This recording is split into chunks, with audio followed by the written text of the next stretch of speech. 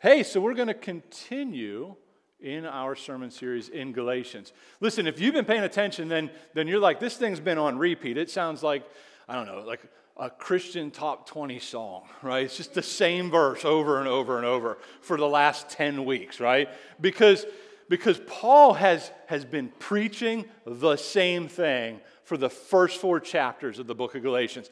Justification by faith alone. Jesus died to save sinners. Trust Him. And he's been hammering that. He's been hammering it at different ways and different angles, but it's been one mantra, one thing. And that's what he's been saying. He wants you to know that there's 2 ways to live this life. You can live as a slave, which is trying to obey the law to get the love, or you can live as a free son or a free daughter and receive the free grace and just live free, right? That has been his argument the whole time. Jesus plus nothing equals everything. If you add anything to that equation, you get nothing. That's over and over been his mantra. But chapter 5 is a turn. As a matter of fact, verse 1 is really a hinge point between verse 3 and 4 and 5 through 6. And so that's where we're going to be today, right? So let's jump in. We're going to look at verse 1 of chapter 5 to start with, okay? And we're going to take our time here, so don't get nervous because you're like, oh, we got 15 verses, and he just did that one for 35 minutes. It'll all get going pretty quickly, kind of like a sled ride down the hill. It starts off a little slow, picks up a little steam, and before you know it, you're cooking with oil and in the pine trees, right? But that's how this is going to work. So verse 1, listen, here's the point. Jesus has liberated us. He has liberated us. Therefore, listen, live as free people. That's the point. If you get that, nothing else what I say, that's the whole point. Slaves need freedom. They need freedom. They need to be set free. All people, all humans are held captive by something or by someone and utterly unable to free themselves. It's a fact, right? The whole human race is held captive by Satan under the power and really slaves to sin, right? You don't have a choice. You're born in Adam. You're born in sin. Your nature is to do what you want to do. That's sin. It's in rebellion against God, and every one of us are slaves. We had zero hope or chance or even desire to liberate ourselves. We didn't even want set free. We kind of liked it.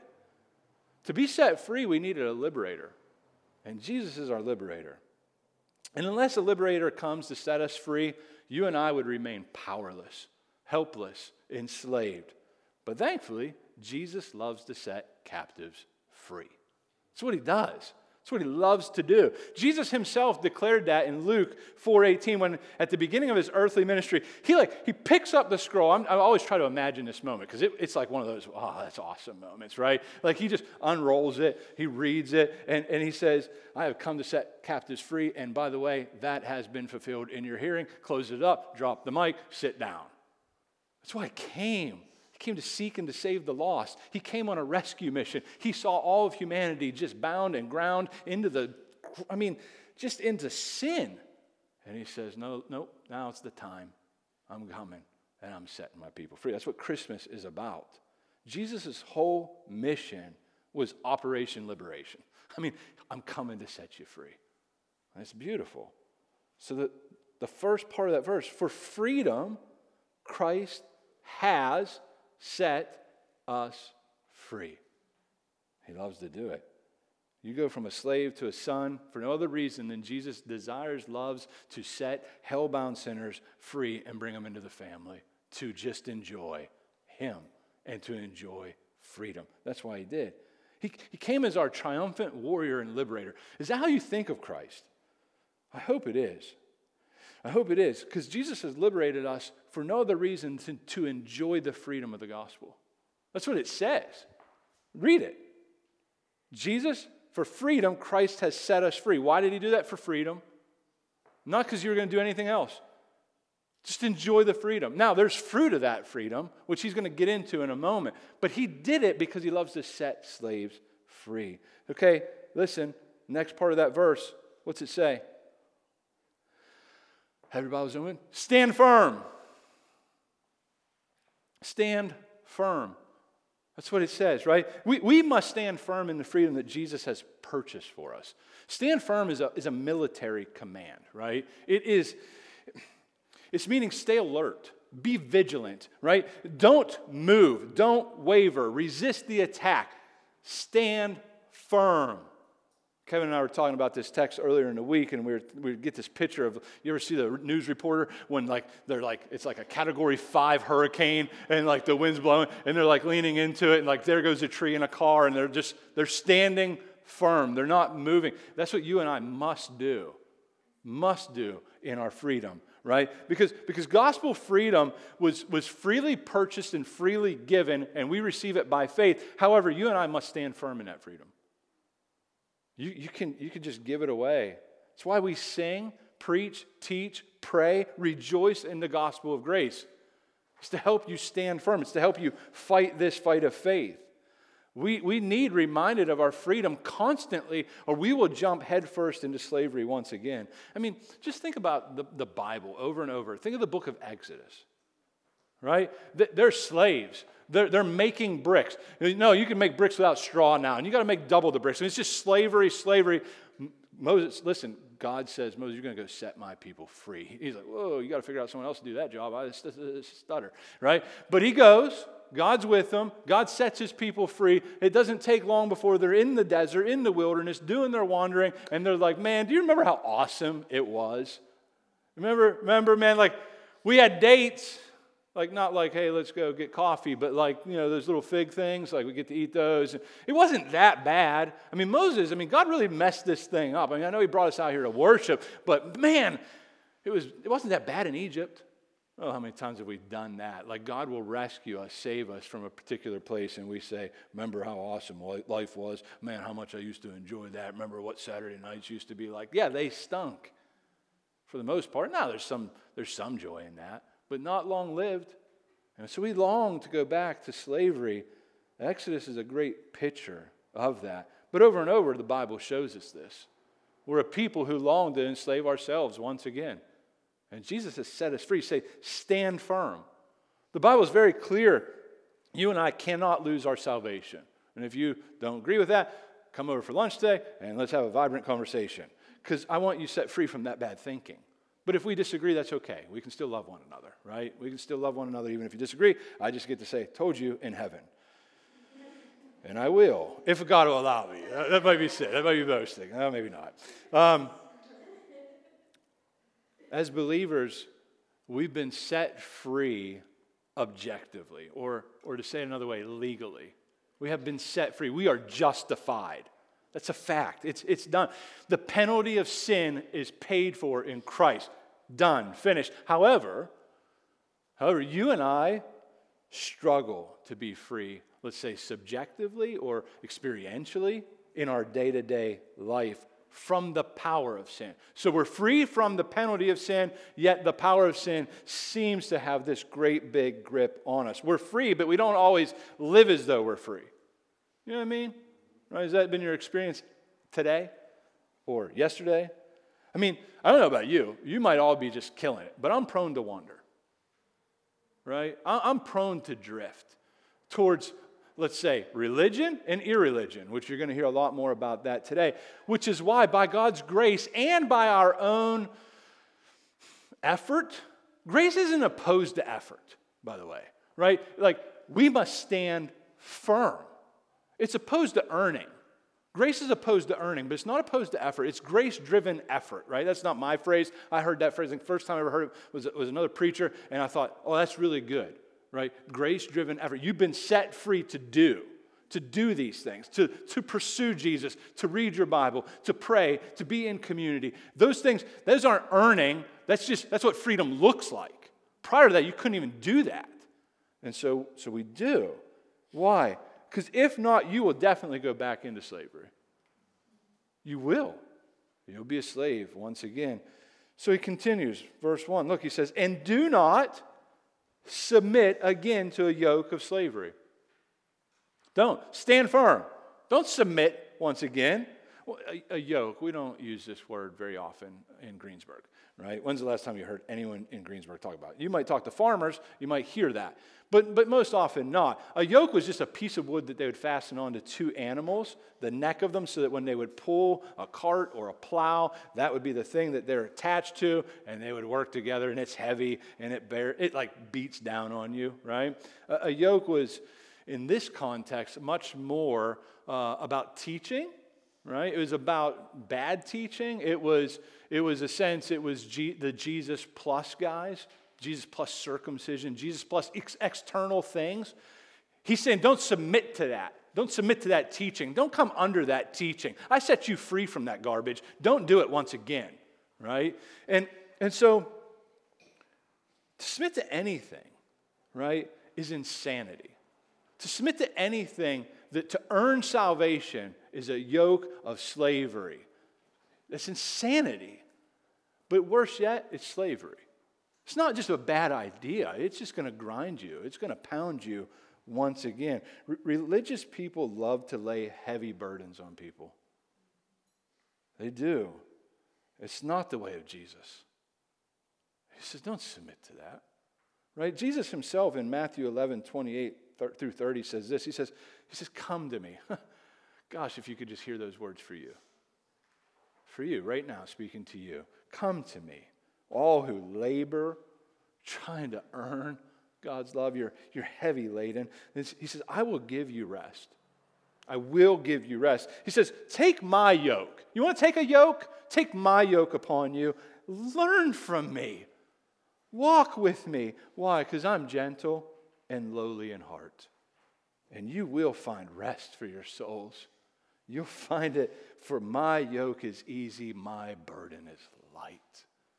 That's gospel. That's gospel. Take Jesus' yoke. Listen, if Jesus has set you free, do not submit again to the yoke of slavery. Don't submit again to the law of trying to earn God's favor, to earn his blessing, because life's no longer about pleasing the law or attempting to please the law, right? That's not the life of a Christian. The law will not make your faith more sincere. Your checklist will not make your faith more sincere. Only Jesus can do that. Period. Listen, the law will not purify your conscience like all those things that just torment you. Jesus did that already, right? Like the law will not cleanse your heart. Why? Because Jesus does that, right? The law will not cause love for others to overflow from the abundance of your heart. Only Jesus will do that. It's about the gospel. It's always about the gospel. But the gospel is about a person, and his name's Jesus. He sets you free from this. So this kind of gospel teaching that adds heavy burdens, gospel teaching, gospel preaching, right? And even the talk of Jesus does this, the law doesn't do that, it makes religious people very nervous. It makes very religious, very uptight people very nervous, right? Because they wrongly think that if you teach that kind of freedom, that kind of gospel teaching, that kind of preaching, they will just go crazy. They will wild out. They will start to do things that man, you don't want people to be doing. So we just got to throw in a little bit of law, right? It's yes, grace. Of course, grace. I mean, yes, like we have grace in our church name, right? First Church of Grace, right? But a little bit of law goes a long way for people. Wrong. I mean, if you have a great spaghetti sauce, what you don't do is just start throwing other stuff in it. You just stick with the sauce. Why? Because the sauce is good, right? And all my Italian brothers and sisters, I saw a testify. Yeah, you can speak. This is a good thing. Listen, so the Pharisees were loving to sprinkle in a little law to keep the church in line. That's what they thought they were doing. They thought they were doing a good thing. Jesus said, don't submit to that. Do not do that. That's legalism. That's legalism. Paul is ruthlessly working to destruct the false teaching that's happening in this church because he knows what's happening if it doesn't, right? If he doesn't do that, he knows what happens. The only way for you to continue to remain free and to stand firm in your freedom is to drink down one big full glass of 190 proof of gospel every day. I mean, bottoms up, baby. Pour it, drink it every day. If you don't, you will submit again, once again, to a yoke of slavery. But if you'll wake up every day and take that shot of gospel into your heart and into your soul, you will adore, love, worship Jesus. That's the fruit of that kind of living, not lawlessness. And here's the beautiful thing. A heart that loves Jesus doesn't lead to religion, and it doesn't lead to rebellion. It doesn't lead to either one of those. It leads to love. And that's where he's going to go next. We've got to get past the thought that sinning is just breaking some rules, right? Instead, it's much more relational. It's grieving the heart of your Father. And his love for you doesn't change in that moment. It only abounds. It only grows more and more towards his child, because there you go again, submitting to your slavery. He's like, I set you free from that. Why are you doing this? He's not surprised, but his love, his mercy, his grace abounds to you in that moment. It abounds to you. No, I'm for you. Look to the cross. Remind yourself of the resurrection. I'm with you. I've given you myself. You have my Spirit dwelling in you. Why would you put that yoke of slavery on you? Stand firm. I mean, this is the heart of our God. Jesus' love for us and our love for him are the only things that will keep us from abusing our freedom. Make sure you know that. Like, neither religion or irreligion is going to have the power to keep you walking with your God. It's only love. It's love, right? To show this or to illustrate it, here's a great illustration from a book entitled Surprised by Grace. By the way, I'm not sure. I looked this up and I couldn't find out the answer. If this really happened, or if this is like parabolic, right? If it's a story. But either way, it's very powerful. So listen. It's a story from the Civil War, right? And days before American slaves were freed, a northerner went to a slave auction and purchased a young slave girl. Really, if listen up to this story, because this has the power to literally transform the way you think. Okay. And they walked away from the auction. So this man purchased this young slave girl, and they walked away from the auction, and the man turned to the girl, and he told her, listen to this, you're free. You're free. With amazement, she responds, you mean I'm free to do whatever I want? And he said, yes. And to say whatever I want. And just imagine, this girl knows nothing like this. Yes, anything. And to be whatever I want to be. Yep. And to go wherever I want to go. Yes, he said with a smile. You are free to go wherever you would like. She looked at him intently. Just picture it. Then I'll go with you. I will go with you. I mean, do you get that? That's gospel freedom. There's nowhere else I want to be. I want to be with you. You're free. I know. I'm free to be with you. Where else would I go? That's gospel freedom. No law. You're free. Go. I don't want to go anywhere except with you. Do you get it? Oh gosh, help us to get that, Lord.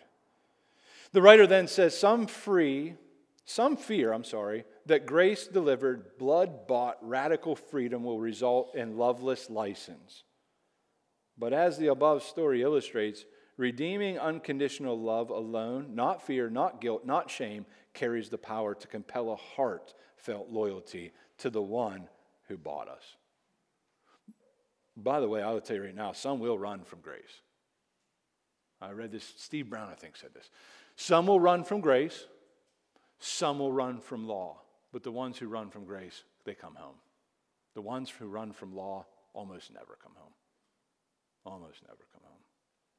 Just think of anytime you hear that or think that, I always think of the prodigal son, which really isn't about just the prodigal son, because you got the older brother. Both of them are just trying to earn love in different ways. One's wiling out through irreligion. One is, I'm doing all the right things. And the father's like, I love both of you. I don't know why you're acting like knuckleheads. And both of them were. Right? Freedom and life come only through Jesus and the gospel. Therefore, we must stand firm. The churches in Galatia were in serious danger of not doing that. All right, that's verse 1. We're going to be just fine. Let's keep going. Look at verse 2. Look, I, Paul, say to you. I'm going to do a little bit of reading, a little bit of talking, then we're going to get through some of this section, right? Look, I, Paul, say to you that if you accept circumcision, every man in here is like, why would you do that? Well, because it's not about the act as much as it is the outward expression of the religion that said, you're his, right? Christ will be of no advantage to you. So if you want to do this external religious thing, Christ will be of no advantage to you. I testify again to every man who accepts circumcision, this outward, working to get God's favor, that he's obligated to keep the whole law. So you want to do some religion? Do it all. Do it all. That's his message. I forget, it's 600 and some odd laws in the first 5 books of the Bible. 639, could be wrong, check me, look. But it's 600 something. You want to do the law? You don't just get the, this is not like law a la carte. You don't just get, I like that. Yeah, because I can do that. I'm doing that, right? I could do that. I can't do that today. Let's put that one back.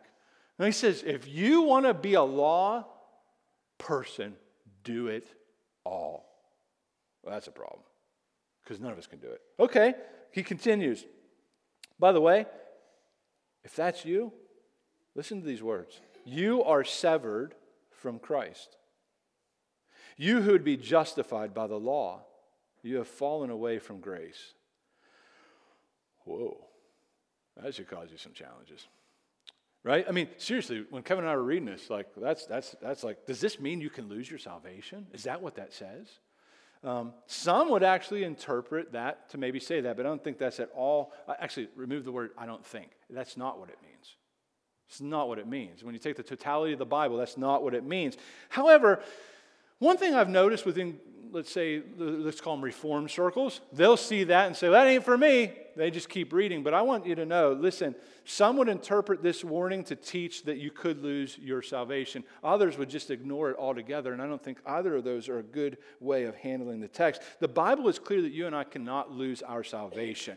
The question is, do you have salvation? That is always the question when it comes to the Bible. And if you do have salvation, then you can't lose your salvation because you did nothing to earn it. However, what I'm saying with this text, what do you do with this text if you're a believer?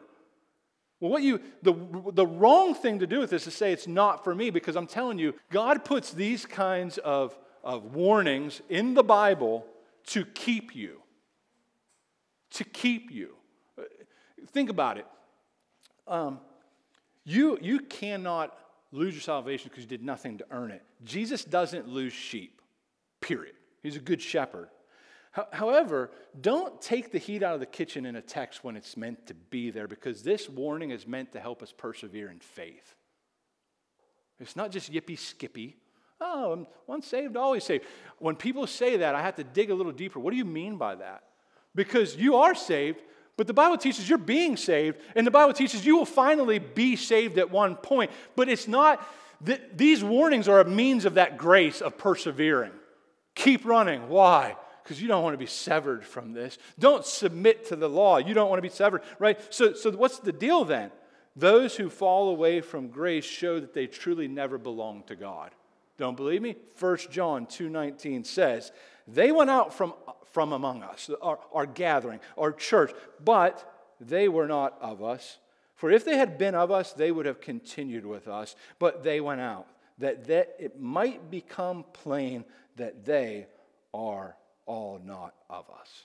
Do you get what's being said? Listen, if Kevin all of a sudden just shipwrecks his faith, I picked him because I'm like, I don't want to pick on myself this morning, and he just blows it, right? And he just one day wakes up and says, I wanted nothing to do with Jesus, and none of this was true. You know what? It isn't that he lost his salvation. He probably never had it. Or he does have it, and he's going to enter a stage of rebellion, and God will bring him back around, Lord willing. Right? And so when you see people deconstructing their faith right now, don't put your faith in a man other than Jesus.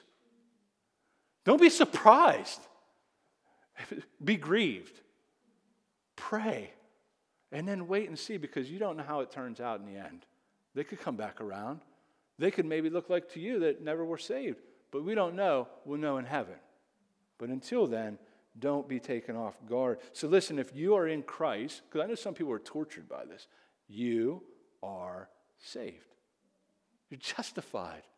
And you're being saved. He's making you more like his son. And there will come a day you will finally be saved. Where do you see that in the Bible? All over. But let's just take one text, Romans 8:30. This is the unbreakable chain of salvation, by the way. Right? Look at Romans 8:30. It says, and those, or just listen, and those whom he predestined, he also called. And those whom he called, he also justified. And those whom he justified, listen, he also glorified. Past tense. It's done. In God's sight, it's done. And yet it's still happening in real time. So the liberating truth of the gospel is that God's love and approval for us really has nothing to do with us. He didn't save you because you were awesome or lovable. He died in your place to make you lovable, to cover your sin, to make a new you. You have been born again.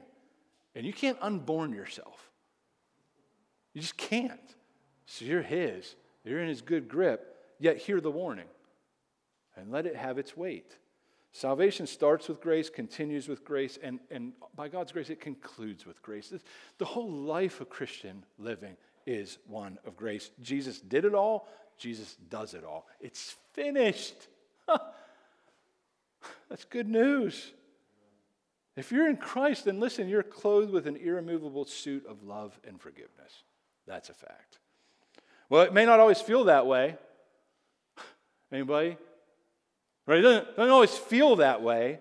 Well, picking up back in Galatians chapter 5, verse 5, listen to this. For through the Spirit by faith, we eagerly wait for the hope of righteousness. I thought I was righteous. You are righteous. In the courtroom of heaven, the gavel has been banged. You have been declared innocent.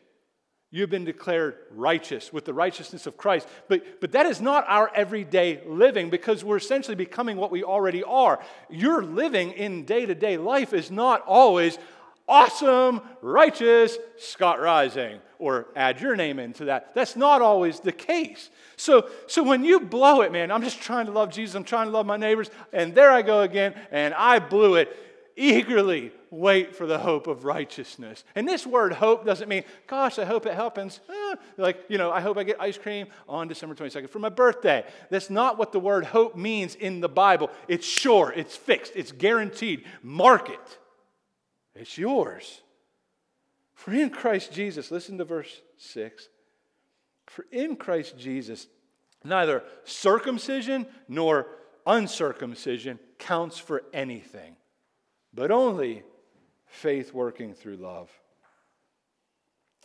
Listen, summary of that section is the Galatians are either going to trust in circumcision, what they do, or they are going to trust in Christ, what he did. That's been the point. If you've not heard anything else for the last 8 to 10 weeks, you've heard that. All right, so let's keep rolling. I told you it's going to be like a sled ride now. All right, you were running well. He's talking to the church. You were running well. You were off and going so well. You were loving Jesus. You were loving one another. Who hindered you from obeying this truth? What is the truth? That Jesus did it all, and you don't need to add any of your legalism in to get saved. He says, listen, this persuasion is not from Jesus who calls you. A little leaven leavens the whole lump. I have confidence in the Lord that you will take no other view.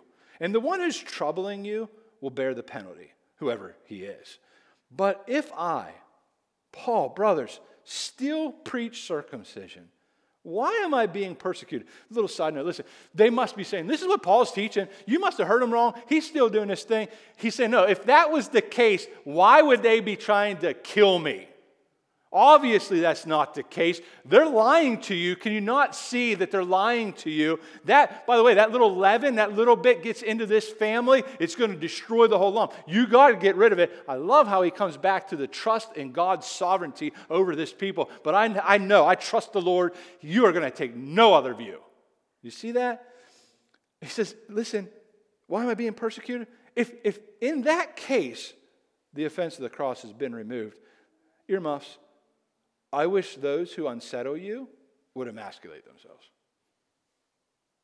Earmuffs for the kids. They don't even know what that means. But you know what it means. And that's pretty awkward. Imagine that getting read on Sunday morning to the church. Oh, you want to do some religion? Go all the way. I mean, that's exactly what he's saying. I'm not going to go any further. We can talk at lunch. That's some serious and strong language. I mean, don't miss the tone of Paul's letter here. John Stott says this. He says, this is a wish, he says, born not of thirst for revenge, but of deep love for people, for God's people. So this is his quote. He says, I venture to say that if we were concerned for God's church and God's word as Paul was, we too would wish that false teachers might cease from the land. You hear him? He said, you're running well. Who hindered you? Who hindered you from obeying this truth, the truth of God's word? Feel the pain in his writing. Look, this church was birthed by the gospel proclamation. Faith comes by hearing, hearing the word of faith. They believed it. It was all of faith, and they were running well. They were enjoying one another. Listen, this is why you and I, as a church family, must be about preaching and teaching the gospel constantly, pounding it in the head. It's not something you just do when we get saved, and then we move on to something greater and better. Get the real meat of teaching. Let's talk about some strange oddities in the Word. No. Mark, my friend, said last week at the men's Bible study, he quoted Alistair Begg, he said, the main things are the plain things, and the plain things are the main things. Let's keep pounding that. And that's what we're going to do. You ever seen someone just, what? I can't see the clock right now. 13 minutes. Oh my. Let's work. Skip that. That was amazing. You would have loved that. All right. No, I'm good. That was a joke anyway. But I did skip some things. All right, listen. Look at verse 6 once again. So going back to the thought of preaching, teaching, singing, praying, being a gospel people. That's really what's being said in verse 6. For in Christ, right? If you're in Jesus, neither circumcision nor uncircumcision counts for anything. Only faith working through love. He's reminding them of the gospel by doing this. So listen, not your religion, not your moral efforts, your legalism, that doesn't count for anything. Or, now he throws this in, irreligion, your moral failures, your rebellion. None of that counts for anything or adds to anything or subtracts to anything when it comes to establishing a relationship with God. Only faith working through love. See that? You can't be good enough to get to God, nor can you be so wicked that you have no opportunity to receive the grace that Jesus has provided. That's what he's saying, right? So like religion, I mean, you were born, right, on the perfect day. You were born December 25th, right? And you were born in the church on the altar, right? The pastor slapped your tushy. You said Jesus. You got circumcised on the first day because the eighth day, that's for losers. And like everyone rejoiced. That's religion. Or irreligion. You got, I don't know, this could get wild. So, I'm reining it in. You were, maybe it was at Hugo's, right, at the bar up the street right here. And you just slid out on the bar. No one circumcised you. They gave you a shot. You started watching, not VeggieTales. It was SpongeBob. It was really bad. And now, like, right, neither of those things count for anything. Neither. Quit looking at you. It's only those who trust in Christ. It's faith. It's trust in Jesus, his life, his death, his resurrection, working through love. Working through love. In the gospel, God has eradicated our moralistic efforts, our moralistic categories, and declared bad people holy because of the blood of Christ and faith in him. Do you believe this? If so, then what's the marker? Love. Love. Not religion. By the way, religion's all about you. It's all about your rules. It's all about your control. It's all about your righteousness. And it leads to you being generally a prideful Jerk. Right? Say that for the kids. Earmuffs. You all are my people. Listen, you're always looking at yourself you're just so proud of yourself. You're just like, I'm awesome, and gosh darn it, people like me. And then you look down upon other people according to the standards that you have set. And you essentially say, they're losers. And you feel good about that. Like, you like to measure yourself compared to that person. That's why everyone always goes, well, at least I'm not as bad as Hitler. Right? Like, oh, wow, you haven't killed 6 million Jews.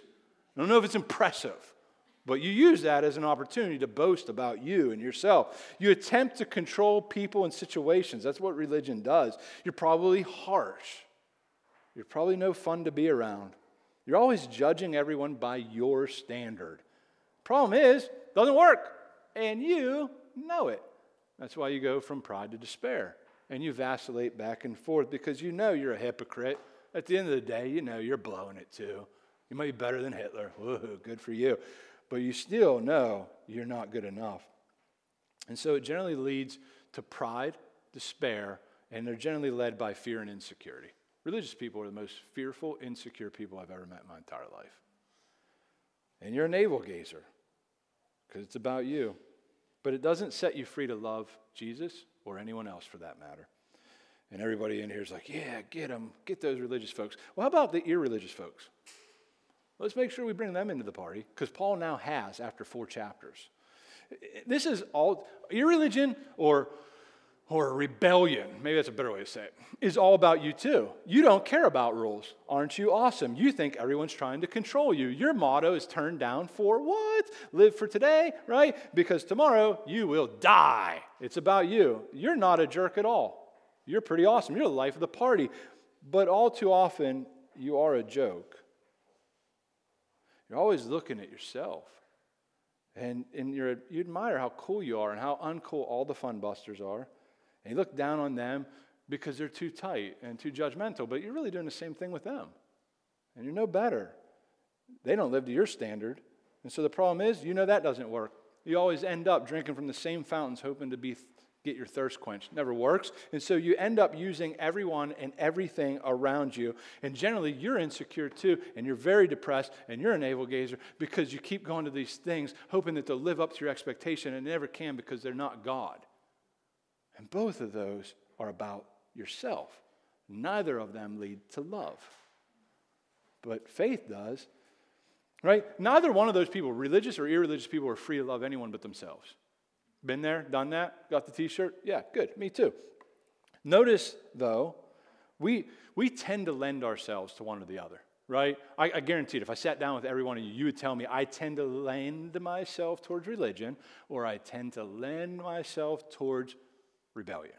And you might vacillate between the two, but I want you to notice something. Listen, first off, little side note, 7 minutes, we're not going to do that, but we'll get close.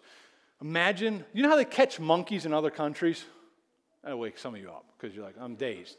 This is weird, but they actually take a coconut, they drill a hole for the little monkey's hand to fit in, and then they drill a little hole on the other end, and they attach it to a tree or something that'll hold it, and they put a stick in there, and they generally put some honey on it, and some nuts, and all these different things, and the little monkey sticks his hand in the hole, and he grabs it. And when he makes a fist, his hand is too big to pull out of. Now, is the monkey free, yes or no? Exactly. Huh. In one regard, he is, because all he has to do is what? Let it go, right? And he can just walk away. But I got to have it. Religious folks, irreligious folks do that. What is it that you hold on to even though you're free? In that moment, you're not standing firm in your freedom, to go back to verse 1. You're not standing firm in your freedom. You are captivated by something, or something's captivated you. But all you have to do is open your hands and receive grace, receive forgiveness, and you won't. You'll white knuckle it. You'll hold on to it. By the way, this happens. The monkey's got that thing. It could watch a hunter walk right up to it, and he knows what the hunter's going to do, but he still wants that thing, so he won't let it go, so he's enslaved. But he's free. This happens all the time in Christianity. Open your hands. Receive grace. Receive the forgiveness and stand firm in your freedom. So what's the marker of standing firm in your freedom? It's love. The gospel frees us to love God and to love others, because in that moment it causes us to look away from ourselves and look to a bloody cross and know that I'm loved every time I look at what Christ has done to save me. Which brings us to our last 2 verses, Galatians 5:13 through 15. The point is this, Jesus, I'm going to read the verse in a moment, but listen, Jesus has liberated us to live to freely love and serve one another. It's not complicated. Look at it. For you are called to freedom, brothers. Only do not use your freedom as an opportunity for the flesh, but through love serve one another. For the whole law is fulfilled in one word: you shall love your neighbor as yourself. But if you bite and devour one another, watch out that you are not consumed by one another. It appears, listen, Paul anticipates a possible oversteering in his teaching, that they might think he's oversteered, right, on freedom from the law. And so what he does, he says, yes, it's true that we're saved by grace alone. That's a fact. Through faith alone. That's a fact. In Christ alone. That's a fact. However, that faith does not remain alone if it's real. See what he's saying?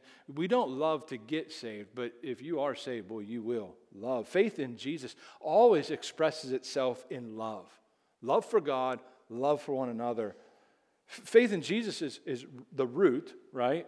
And love is the fruit. You see that? That's exactly what he's saying. Because someone might say, oh, there it is. Religious roles. Knew that was coming. I thought we were free, huh? Thought we were free. Now you're telling us to love.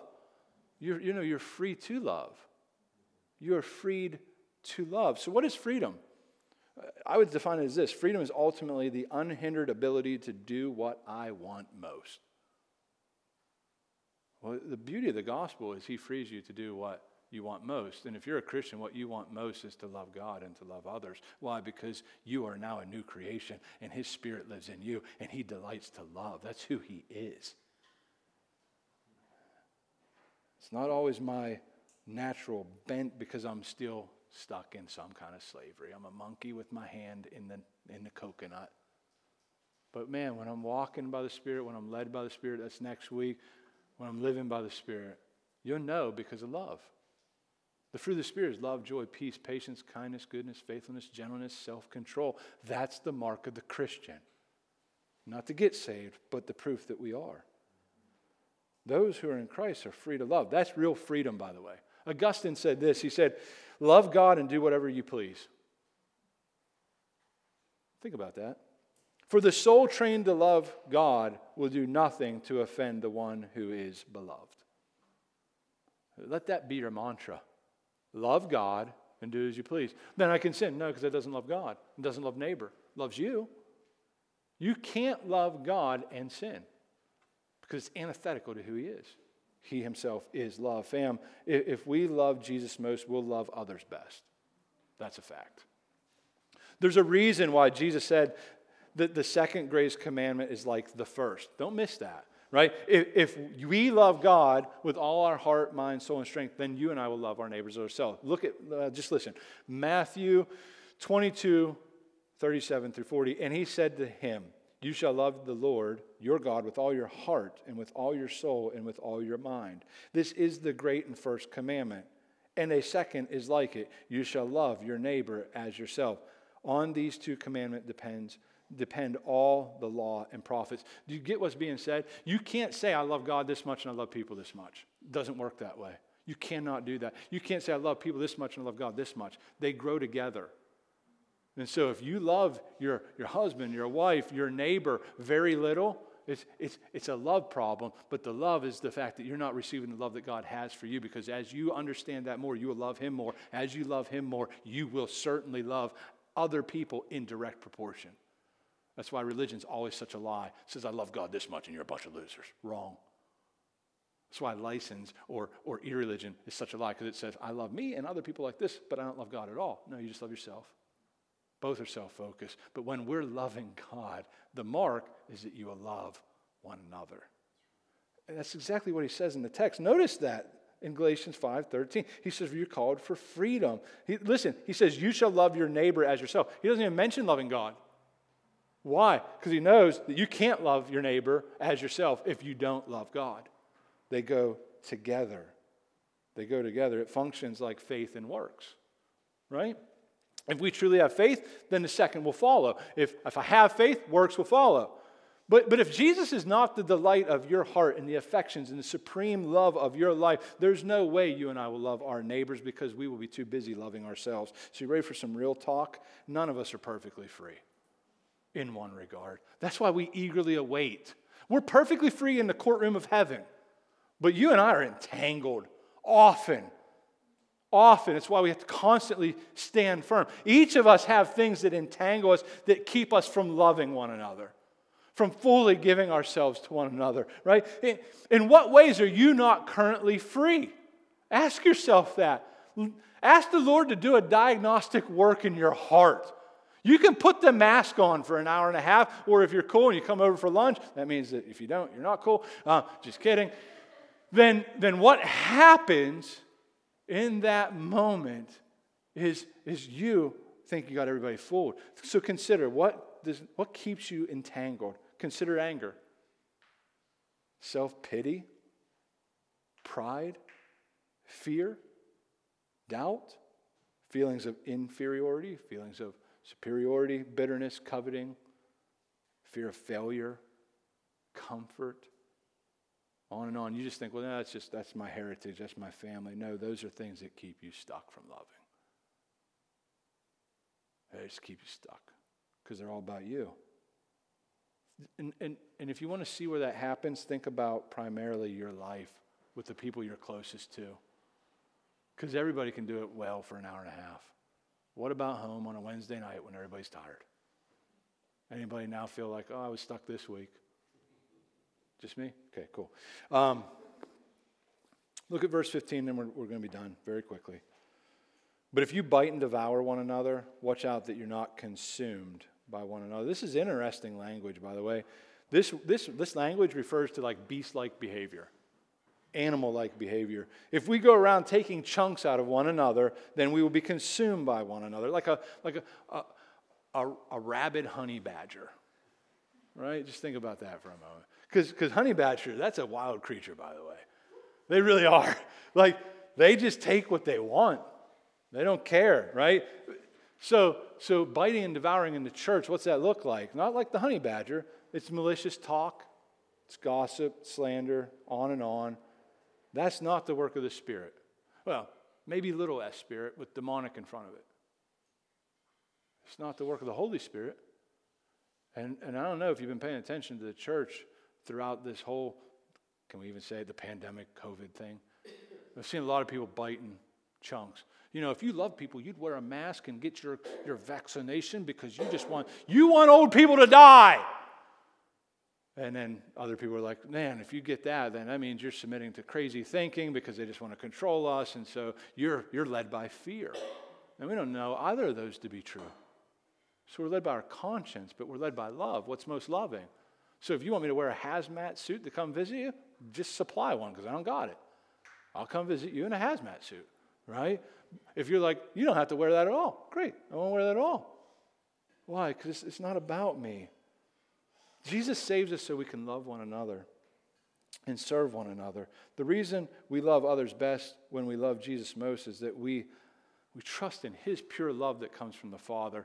Last text, and then we're done. 1 John 4, 7 through 11 says, Beloved, let us love one another. For love is from God, and whoever loves has been born of God and knows God. Anyone who does not love does not know God, because God is love. In this, the love of God was manifest among us, that God sent his only Son, notice the gospel, into the world. Why? So that we might live through him. In this is love. Not that we have loved God, but that God has loved us, sent his Son to be the propitiation, the wrath absorber, the one who went and stood in the gap between God the Father and sinful humanity, received the just penalty that we deserve for our sins. Beloved, listen, if God has so loved us like that, we also ought to love one another. Love's fundamental to the nature of God. It's fundamental. We're only able to love Jesus and serve one another and love one another because he loved us first. That's why we always go back to the gospel. It's not gospel, now we go on to what we do. What we do flows from what he's done, right? And so in any given city, a local church ought to be the epicenter of love. It ought to be.